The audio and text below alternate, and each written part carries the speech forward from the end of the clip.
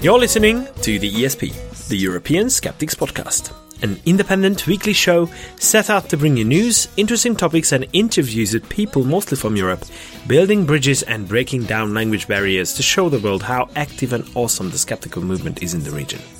This is episode 408. I'm your host, András Pintér, and joining me for the show are my co-hosts, Annika Harrison and Pontus Böckman. Sziasztok! Hello!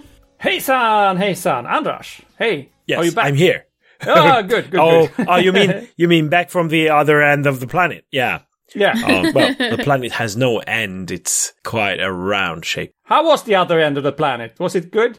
Yeah, it was pretty good. I mean, it was extremely hot and humid. Wow. This is the rainy season in Malaysia and Singapore, so basically every day you are to expect some rain. Whoa. And this time of the year it's a little bit more, and around the 30 degrees Celsius range. Wow.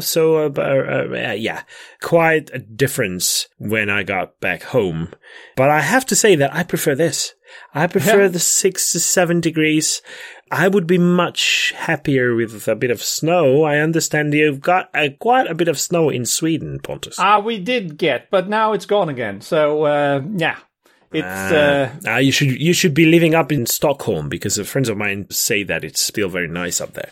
If it's only for the snow, yes. So yeah, you're too far down south. That's your problem. This is like right? the Riviera of Sweden. So, we should get there sometime. It's good. So, Annika, no snow with you either? No, still not. Still nothing. Okay, too bad. So sad. At least some cold. No. Not even cold weather. So no, it's just raining and drizzling and. Oh fuck! Is this some kind of global warming going on, or what? Oh yeah, I think that's the case, and we're also just too damn close to the Rhine Valley, and the Rhine Valley is usually a bit warmer. Bloody rhinos all the time. The rhinos. Okay. Exactly why the Rhine is called Rhine. András, while you were away, there have been developments in Europe. Did you know? In Europe, Orban's not gone. I know for sure. Just want to mention very quickly that the political situation in Poland has changed. It was not unexpected. The election was some time back. But it is interesting that in Poland, of all places, which has been under the rule of the PiS party for so long, there, of all places, finally people have instead voted for what seems to be, promises to be, can be, a sensible and rational government. We'll see about that, of course. And this is not a political podcast, but I just want to remind people that the PiS party has received no fewer than 6 really wrong awards from us. So we are not sad to see them go. They have been receiving awards for criminalizing sex education, for anti-vax statements, implementing so hard bans on abortions that at least one woman that we have talked about here on the show has died from being forced to try to carry a pregnancy to term, even though there was no chance that this would go well for either the baby or the mother. So that terrible stuff. Good to see them go. Yeah. Donald Tusk. No, well, what? How do you say it? Donald Tusk? Tusk, I think he's Tusk. Write in, or send your pronunciations to info@theesp.eu, and we will sort that out. Anyway, this guy, he is now appointed new prime minister, and it's been a long debate because they tried to delay the stuff. The PiS party still wanted to. They tried everything to not having to surrender power. Now they have done that. But there will still be a problem, I think, because at least rumor says, and it's not hard to think that it's true, filled the public system with supporters of the old government over these 8 years, right? So there is a fear now that these people will try to sabotage the decisions of the new government. Yeah. And in addition to that, it is still a very strongly Catholic country where people do not always subscribe to free abortions. And there will be, I'm sure there will be problems for the new government to implement the changes. But it's strange that in these times where we see country after country falling for more and more populistic regimes, then in Poland, of all places, suddenly there is something that at least promises to be a democratic and sensible government. Yeah, hearing the results from the Netherlands, that was really depressing. So we really needed this small piece of news that gives us hope. Yes. Yeah. So the Polish went from being pissed to pissed off, or I don't know. Could be. I mean, that's your political they have been assessment. Pissed on for 8 years. Yeah. Yeah. All right. Okay. Anyhow, with those news, we are quite energized to share a lot of other stuff with our listeners as well, right? So let's crack on with the show, shall we? And as usual, at least when I am present, this week in Skeptical History, also known as Twish.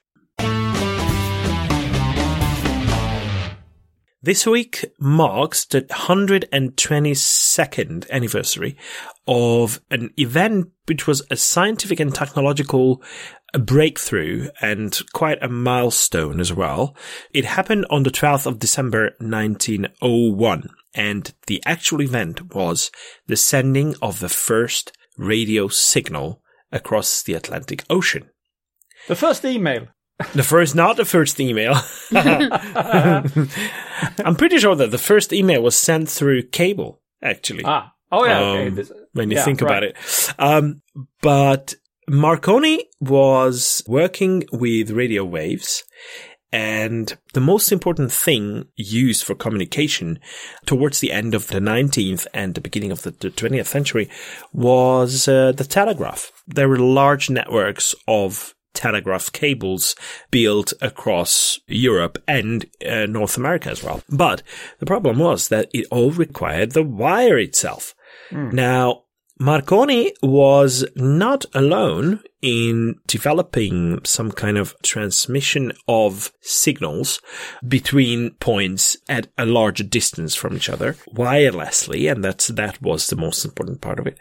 In 1896, he demonstrated in the UK the first transmission of a signal within a room. Like, imagine that there was a transmitter and there was the receiver, and on the receiver end, there was a little bell that rang whenever it got the signal. And he started the signal through the transmitter by pushing the button, as usual. This is how they used the telegraph in general. But this time, there was no wire between the two sets, and it amazed people. So a lot of it became regarded as some kind of magic. So a lot of people, common people who didn't have the slightest understanding of how physics works and how electromagnetic waves work, they saw it as something scary and something exciting at the same time. Very, very spooky.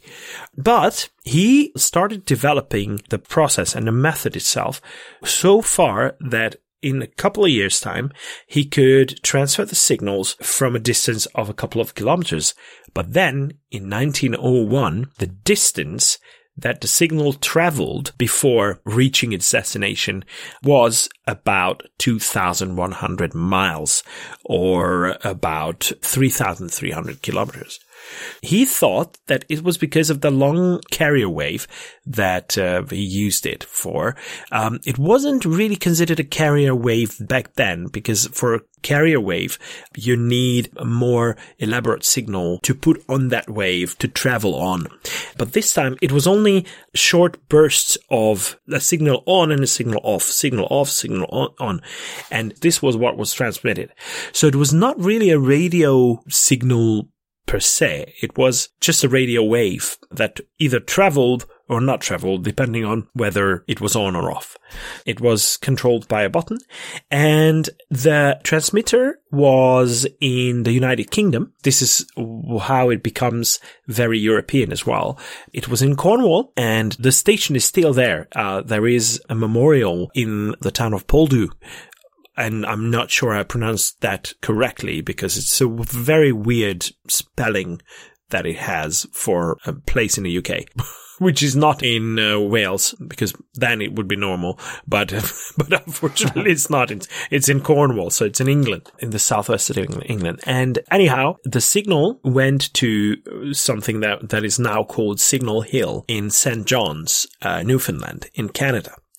They had a couple of attempts. Question. Yeah. How did he know if it worked? He was on the receiving end. Oh, okay. You have to synchronize the watches, and you say, at this point, you will press the button, and then I will listen for the little bing. That's correct. Now, the problem was, it wasn't 100% clear.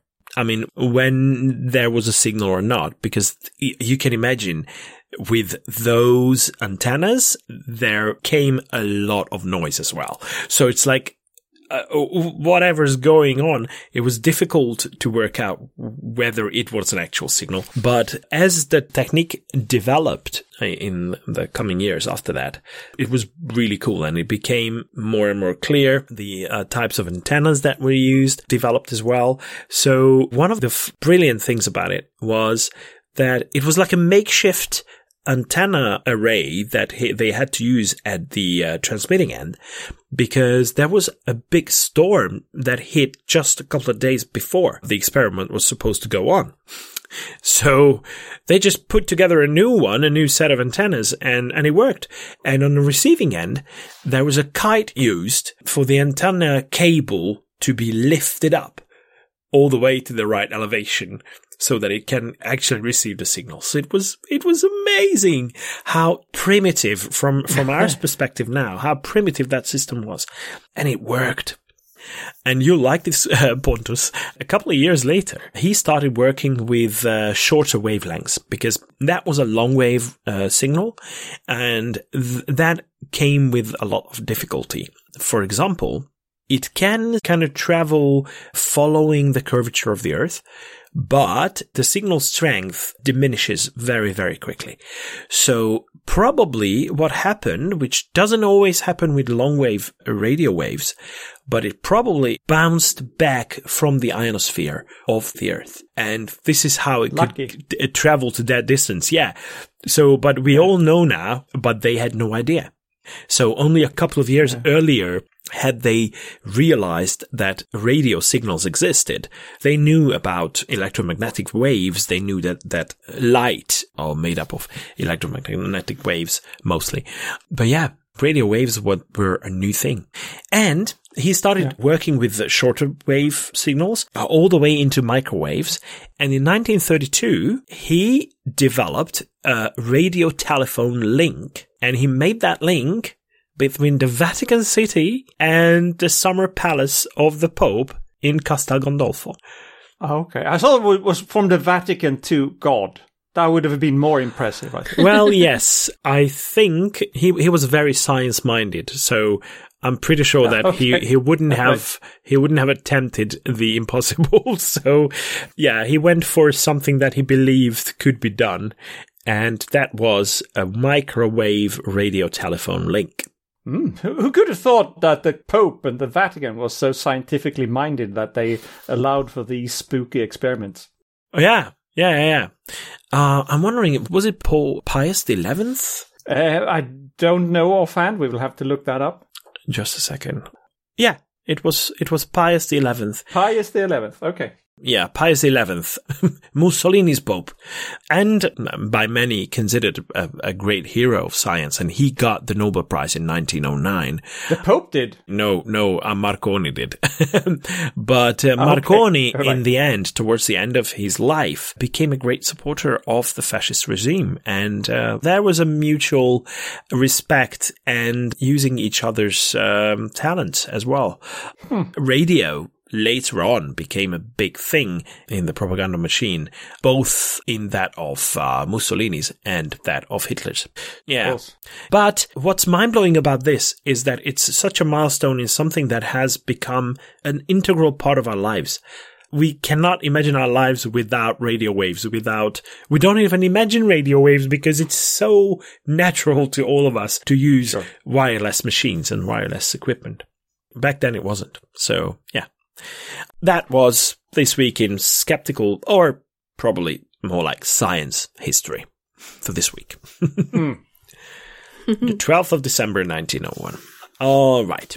Now that we mentioned the Pope and the Vatican, have you got something to poke the Pope for, Pontus? No, I don't have a Pope today, but next week, finally, I will be able to tell you about the outcome of the Vatican so-called trial of the century. This trial is scheduled to be concluded this week that we are recording, but we haven't seen results yet. So I'm very excited about this. Will a sitting cardinal, for the first time in modern history, be sentenced criminally? And in this case, it will be for financial shenanigans if he is found guilty. Shenanigans, I think that's the legal term. Yes. And perhaps, even more exciting, will the outcome show that the legal system of the Vatican is deeply flawed or perhaps even a joke? A lot is already pointing in that direction. But stay tuned for next week where we will dig into this. And in the meantime, this week, do we know if Frankie actually made it to COP28? Or? Oh, yeah, no, he did not. He We talked about that, I think, already last week. He decided not to go. He has he skipped 2 Angelus prayers after each other, but then he made a new appearance midweek, I believe, or was it last Friday, in a sort of a extra Angelus prayer, where he did show himself at the window and spoke to the people on the St. Peter's Square. So he seems to be on the mend. Okay. When you said he made an appearance, it's like a revelation of some sort? Or no, it was a regular one this time. An apparition? It was not an apparition, it was just an appearance. Okay, he's still alive. I will let you know when there's going to be magic involved. Okay, all right. All right, so with no Pope to be poked, let's see what else is new around Europe. Right, yes. Let's start in Sweden this time. Several times I have expressed my frustration with the legal system, or when the legal system is ruling on scientific issues. More specifically, when they have awarded damages to people who claim that a certain product have been the cause of their cancer or other serious illness. I don't like it because that's a medical assessment, that's a scientific assessment. It's not really for the legal system to decide. But now it has happened again with the Swedish court ruling in favor of damages. But this time, I actually think it was the right decision. So, what's happening here? Are you guys familiar with PFOS or PFOS, also known as perfluorooctane sulfonic acid? And I may be on acid when I'm saying this, but that is the technical term. I will not try to repeat it. Ever heard of it? No, not really. No, but based on the name, I can start imagining something. But yeah, okay. I'm building it up. I'm building up the molecule in my head. But yeah. Yeah, right. Okay. I will not go too deeply into the chemical composition of PFOS because A, I don't know much about chemistry, and B, it doesn't really change this story very much. So the important part is that this is a compound that is toxic, though not very much in the short run. So it's not acutely toxic. It's more long-term. It is also man-made. It doesn't normally occur in nature, and it is extremely stable, so stable that it doesn't degrade at all, really. If you release it into nature or get it into your body, it basically stays there for a long time or forever almost. So PFOS has been used for several things, but for this story, the key thing is that it is the key ingredient in something called Skydrol, which I think is a brand. But it is a fire-resistant hydraulic fluid used in commercial aviation. In this legal case, PFOS has been used for several years near an airport in Sweden, at a place where they practice how to extinguish fire drills, basically. And over the years, so much PFOS has leaked into the groundwater that it has polluted the drinking water in the neighborhood.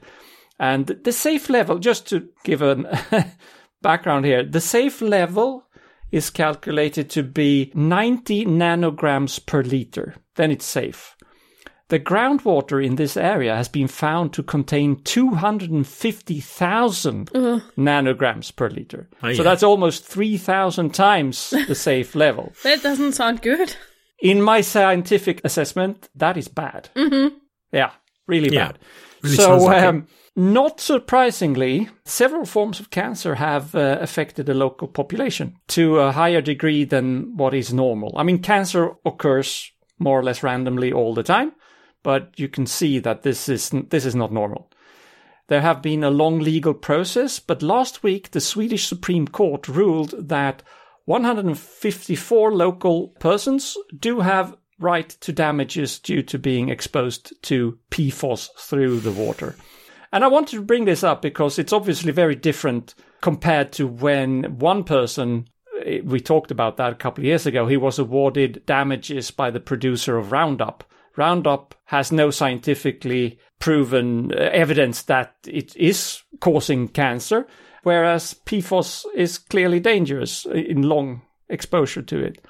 And even you can never prove that one individual cancer case was the cause by this specific thing. It could just be a random thing.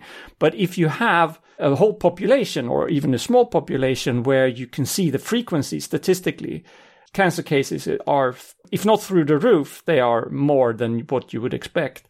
That's different, I think, than the Roundup example. So we know that PFOS is cancerogenic if you're exposed to it for a long time and in high doses. So we have very good reason to believe that these cancer cases were caused by this. So in this case, that's why I do approve of this. If you have science behind what you're saying, if you have a statistic thing to point to a certain population, you can draw a very clear conclusion that this is caused by this. Now, of course, one of these 154 people perhaps would have gotten cancer anyway. But you can't prove that. You don't know because it was just a statistical thing. Some people do get cancer.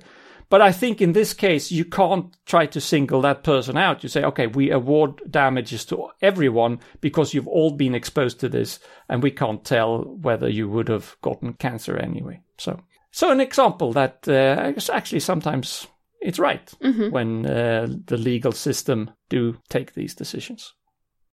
Yeah. And I think there are political systems or legal systems that have to make decisions. And there's also a new agreement out because the EU agreed on a historic deal with the world's first laws to regulate AI. And I think that's really interesting, but I want to tell you more about it first.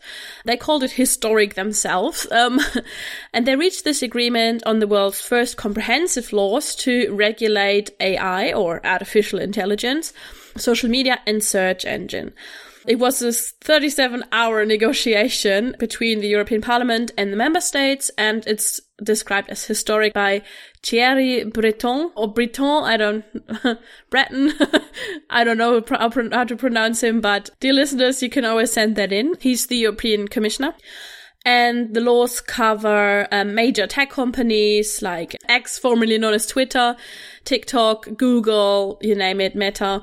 And the EU now takes the lead in that because they regulating AI basically as the first group with the laws, and their laws are set to take effect around 2025. The laws address issues like foundation models, AI-driven surveillance, real-time emotional recognition, and so on. And this is where the regulation really comes in, because what we don't want, of course, is this, in German we call it gläserner Bürger, so like glass citizen. That glass? That you do not have any secrets anymore.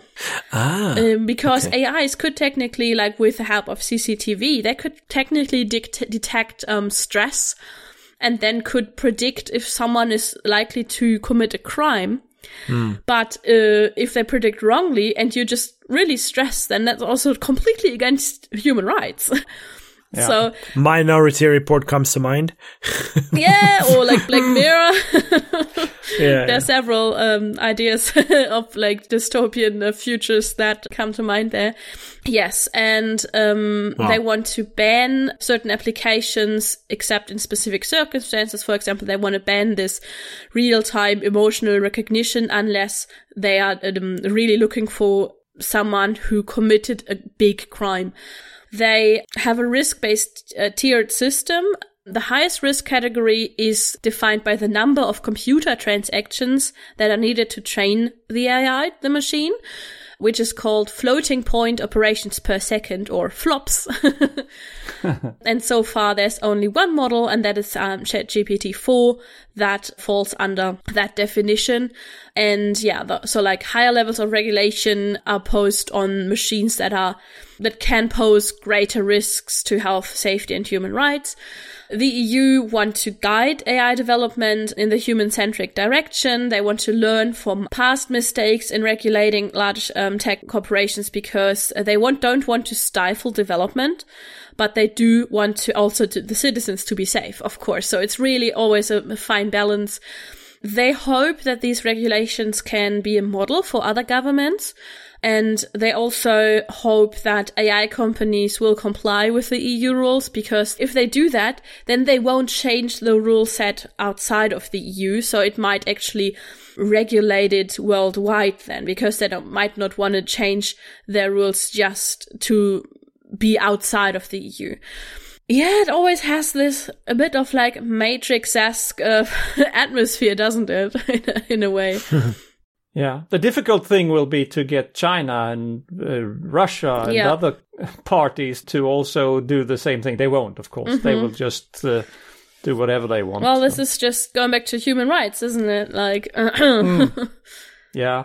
The problem is that they may get advantages in AI development because of this compared to Europe and the US, maybe. But also, like, on the other hand, you can't also not regulate it. It's like... No. But I see your point.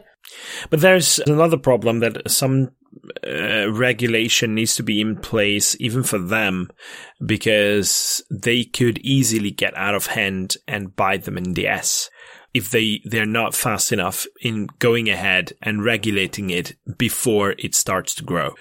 What the EU is doing is unique, and it's really important. I think it's already a little bit late to do that, but it's still way ahead of the others. And the dystopian ideas that emerge from the use of AI and what we fear usually, I don't think we've even seen the tip of the iceberg yet. So it's just the tip of the iceberg, what we're seeing now, of what potential it has in doing good and doing wrong as well. So I have my doubts as to how effective the regulations can be, but it's good to see that they are trying. And yeah, I think it's like someone has to do it, you know? Yeah. Now, this is the issue with some products like food supplements. They are massively under-regulated. So all across the world, and especially in the EU, there are no criteria. Yeah, I talked about it a few weeks ago, how it is in Germany, but I think Germany is not the only problematic area. Yeah, and we know that they usually only need to state the actual contents. So what the ingredients are, and then you are free to market it. You don't have to have a proof of efficacy and a proof that it's free of side effects, which is probably not the case, because if you put anything in your body, it can have an effect and a side effect as well. It's the case with foods. It's the case with all kinds of medicine. So it's important to know what the potential side effects could be.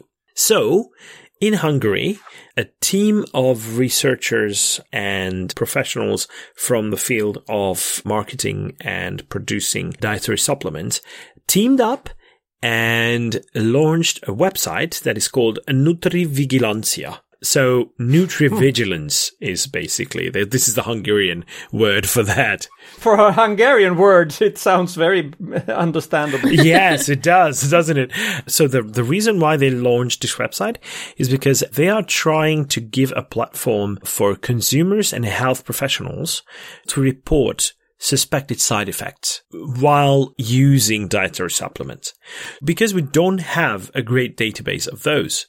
We think of dietary supplements as something that is so natural. It's so good. It just gives you all the good stuff and it won't affect you badly, but it can. And it's analyzed by a team of professionals. So there is a scientific evaluation process of the actual signals reported. So they are trying to assess whether there is an actual link and a causal relationship between the reported signals and the actual food supplement. This is done to provide consumers and professionals as well with something that should be provided by the industry itself. A database, a data set of all the reported incidents, and it hasn't been around up until now, at least not in Hungary. So if someone listening to this knows about these kind of databases, I vaguely remember something that was done by the Nightingale collaboration, but I haven't had time to look up the details. Probably for next week I can. I think it's a very important initiative and it should be seen all over the place wherever these food supplements and dietary supplements are marketed, because we need the data in order to see clearly. We need clear data and we need critically analyzed data to be able to work with. So, well done. The institutions involved are the Institute of Clinical Pharmacy of the University of Szeged, the Semmelweis University, which is probably the most prestigious medical university in the country, and the Association of Hungarian Dietary Supplement Manufacturers and Distributors.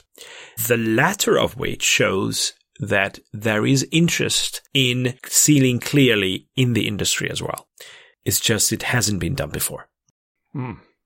Okay. Over to Denmark then.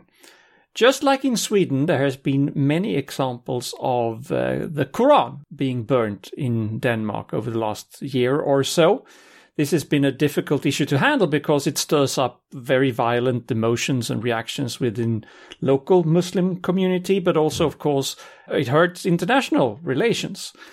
On the other hand, there should be freedom of expression, freedom of speech, and most of us are deeply against heresy laws, at least most of us in this podcast, and I think in the skeptical community.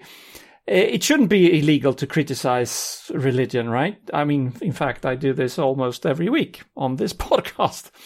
But Denmark, they have now decided to ban the burning of the Quran. Peter Hummelgaard, who is a social democrat, said, quote, "It harms Denmark and Danish interests, and it risks harming the security of Danes abroad and here at home," end quote. Okay, so that's why they're doing it. Well, there's two parties in the opposition who are against the law, and they did push for a referendum on the question instead. That didn't happen. I'm not sure a referendum is the best way to solve these things anyway. But the new law is now in effect, as I understand it. It is now illegal in Denmark to burn holy books from religions that are recognized in Denmark. That is the definition. If you break the law, you could be punished with fines or up to 2 years in prison. Now, I have criticized burning of the Quran on this podcast before, and I don't think that's the right way to go about it at all. I think burning of the Quran is stupid and childish and an ineffective way to oppose religion. If it has any effect at all, except pissing people off, is that it risks radicalizing some members of the Muslim community because they will feel that they are under threat and they need to defend their religion with force, perhaps. And I mean, let people have their religion as long as they're not trying to impose it on everybody else. So I don't think that's a good idea, but I'm even more against heresy laws. That has no place in an enlightened society, I think. And now I'm just hoping that Sweden will not follow Denmark's example, because I know that the Swedish politicians are looking at what's happening in Denmark for inspiration, if you will. Oh, yeah. Aye, aye. Yeah, aye. I read an article in the Daily Mirror and I also was really thinking of aye. Because here they're reporting about something that I'm like, how is it newsworthy? But it probably is roughly related to Christmas time and Christmas myths. But let me just tell you the story first. Here, a man is seeking advice on Reddit, on social media, after discovering that his girlfriend, who says she's a virgin, is pregnant.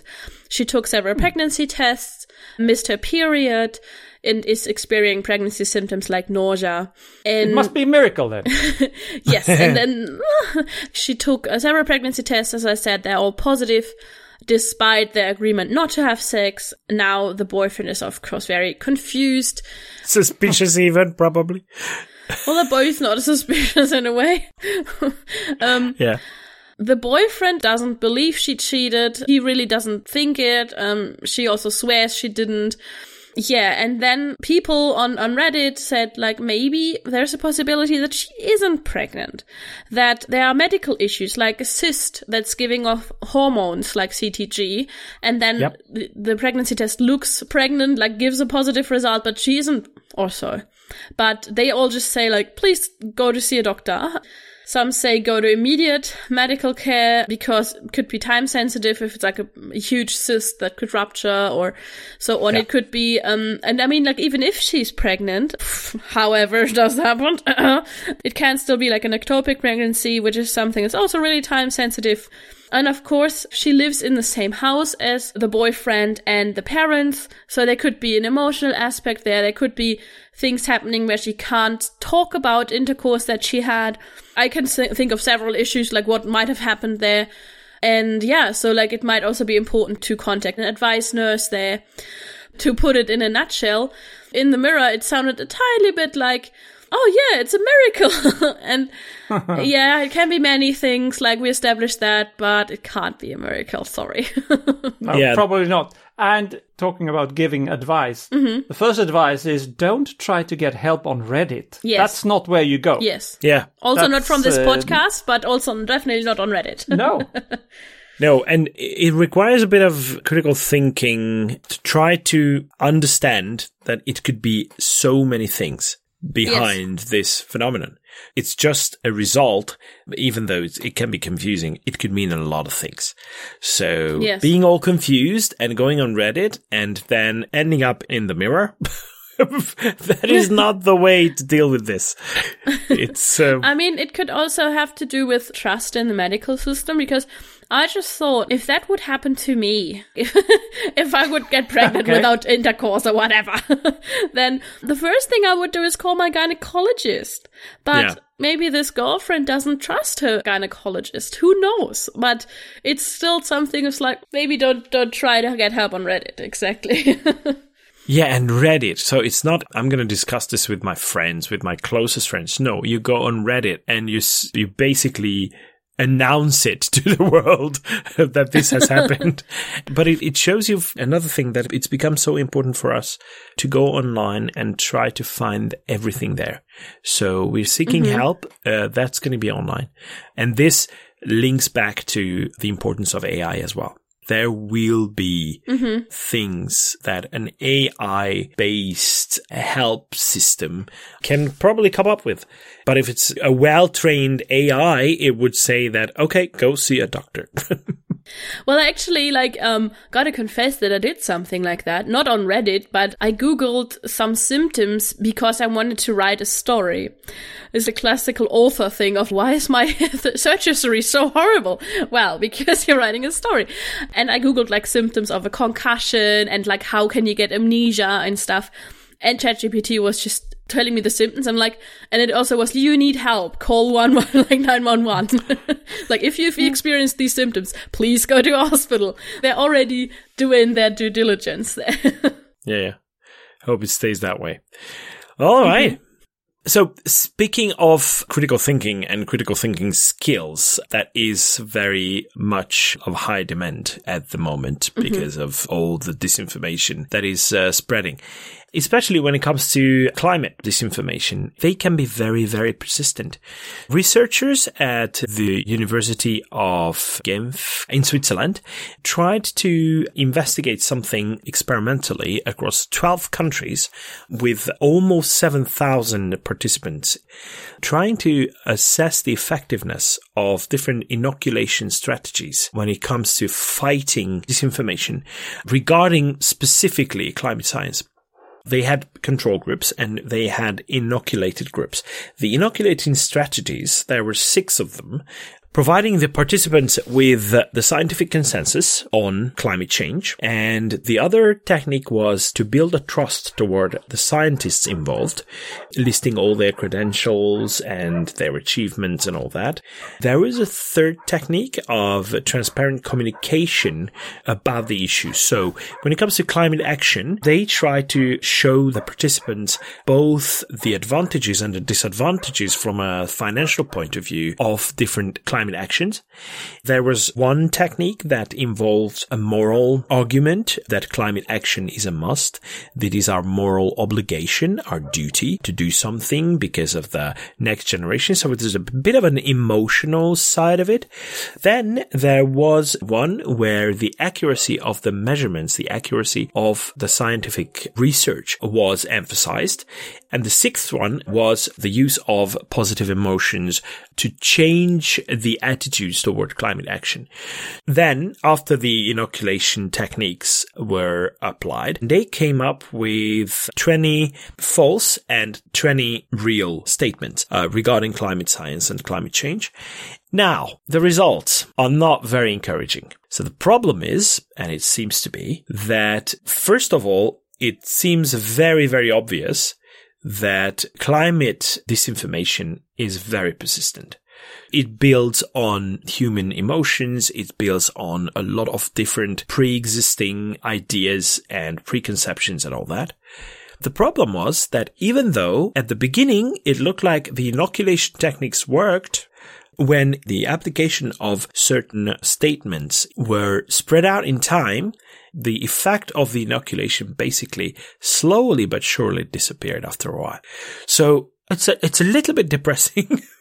Because that shows you that shows you that it's, even though you can do that, it's a bit of a perpetual action that you have to. It's like the unsinkable rubber duck, just as usual. So we're quite used to it. This as skeptics, right? Skeptical activists, we are quite used to this phenomenon. But to see the scientific proof that this is the case. Yeah, well, there were certain differences as to which inoculation technique was used, but eventually all of them faded away. Yeah.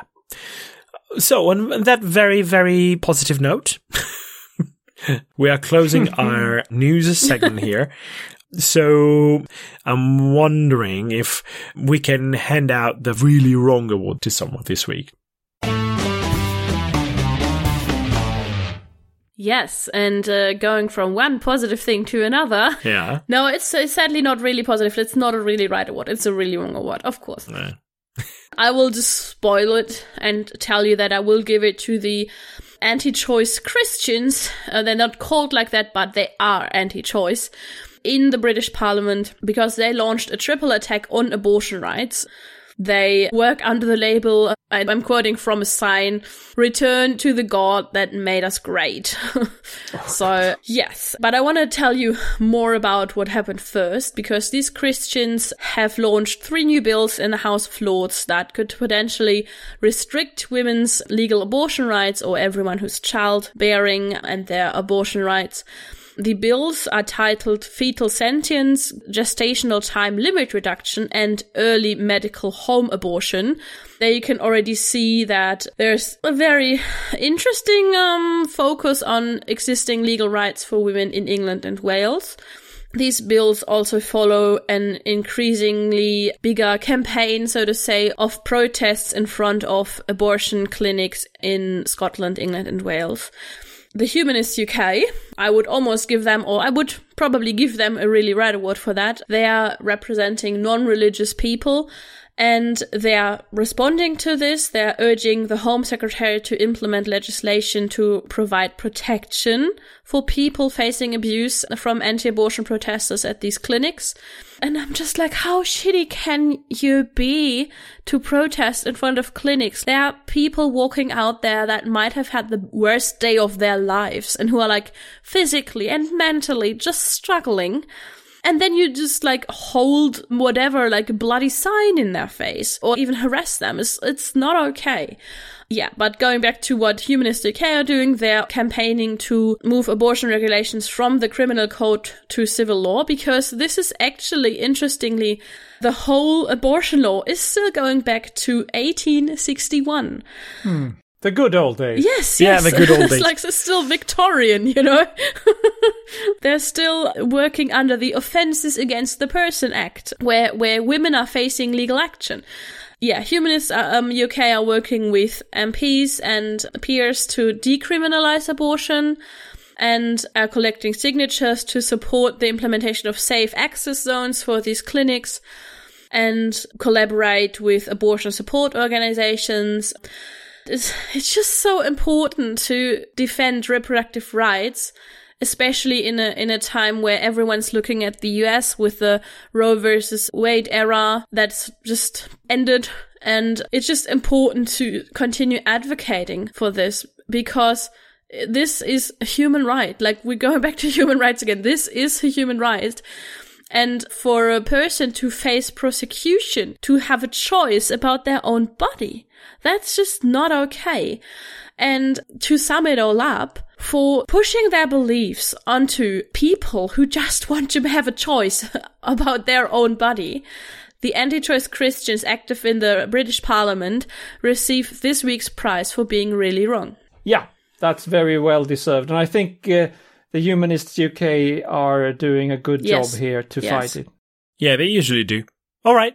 But that brings us to the end of today's show. And obviously, we cannot finish without a quote. So, have you got one for us, Annika? Yes, I do. And it's a long one. And that's why, although it is from a German, I didn't get it in German for you, because otherwise it probably would have been a whole page. Because we know that German is always a bit longer than English. True that. So I'll read it out in English and one not in German. This quote is by Leonhard Euler, or Euler as international people call him, which always makes me giggle because Euler and Euler just sound so different. He was a Swiss mathematician, physicist, astronomer, geographer, engineer, and so on and so on. And he did a lot of important discoveries and a lot of important mathematics. And he lived from 1707 to 1783, so in the 18th century. And he said, "The kind of knowledge which is supported only by observation and is not yet proved must be carefully distinguished from the truth. It is gained by induction, as we usually say. Yet we have seen cases in which mere induction led to error. Therefore, we should take great care not to accept as true such properties of the numbers which we have discovered by observation and which are supported by induction alone. Indeed, we should use such a discovery as an opportunity to investigate more exactly the properties discovered and to prove or disprove them. In both cases, we may learn something useful." End quote. Oof, a long one. Yeah, but, it's a long one. Spoken like a true skeptic. Don't trust anything. Just make sure that you prove it first. Exactly. You could basically break it down to the first sentence, that it's something that you only observe and that you can't prove is not the truth. So yeah, there you go. Right. Thanks to Leonhard Euler for saying that, and thanks to Annika for finding that. Thank you. But indeed, I'd like to thank both of you for today, Annika and Pontus. Thank you. Thanks a lot. Many, many thanks to our listeners as well for tuning in. Please keep doing so. And tell your friends. Yes. Tell your friends, leave us reviews, share the episode on every platform that you can, because that is a great help to us. Shout it from the mountains. Yes. We'd like to put it to everyone's ears who might be interested, but they might not know about it. So help us with that, please. Yeah, you can support the show in other ways as well. Yes, you can go to patreon.com/TheESP. Send us a little money every now and again. You could also go to the store that we have on our webpage at theesp.eu. And you can buy a nice t-shirt or a mug or a hat or whatever we can find there. Yeah. Exactly. And we thank everyone who has ever supported us or continues to do so. But until next week, goodbye. Tschüss. Hej då. Vislat.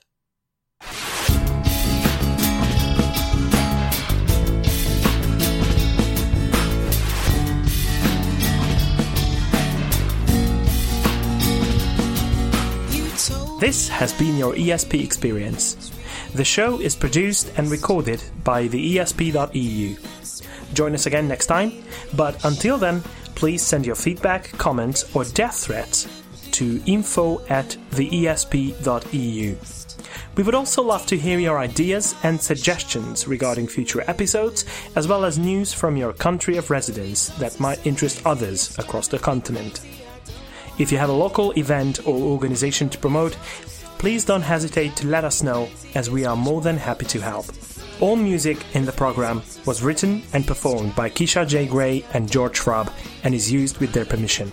Please check out our webpage at www.theesp.eu, follow us on Twitter at espodcast_EU, and like us on Facebook. I don't know how you can believe.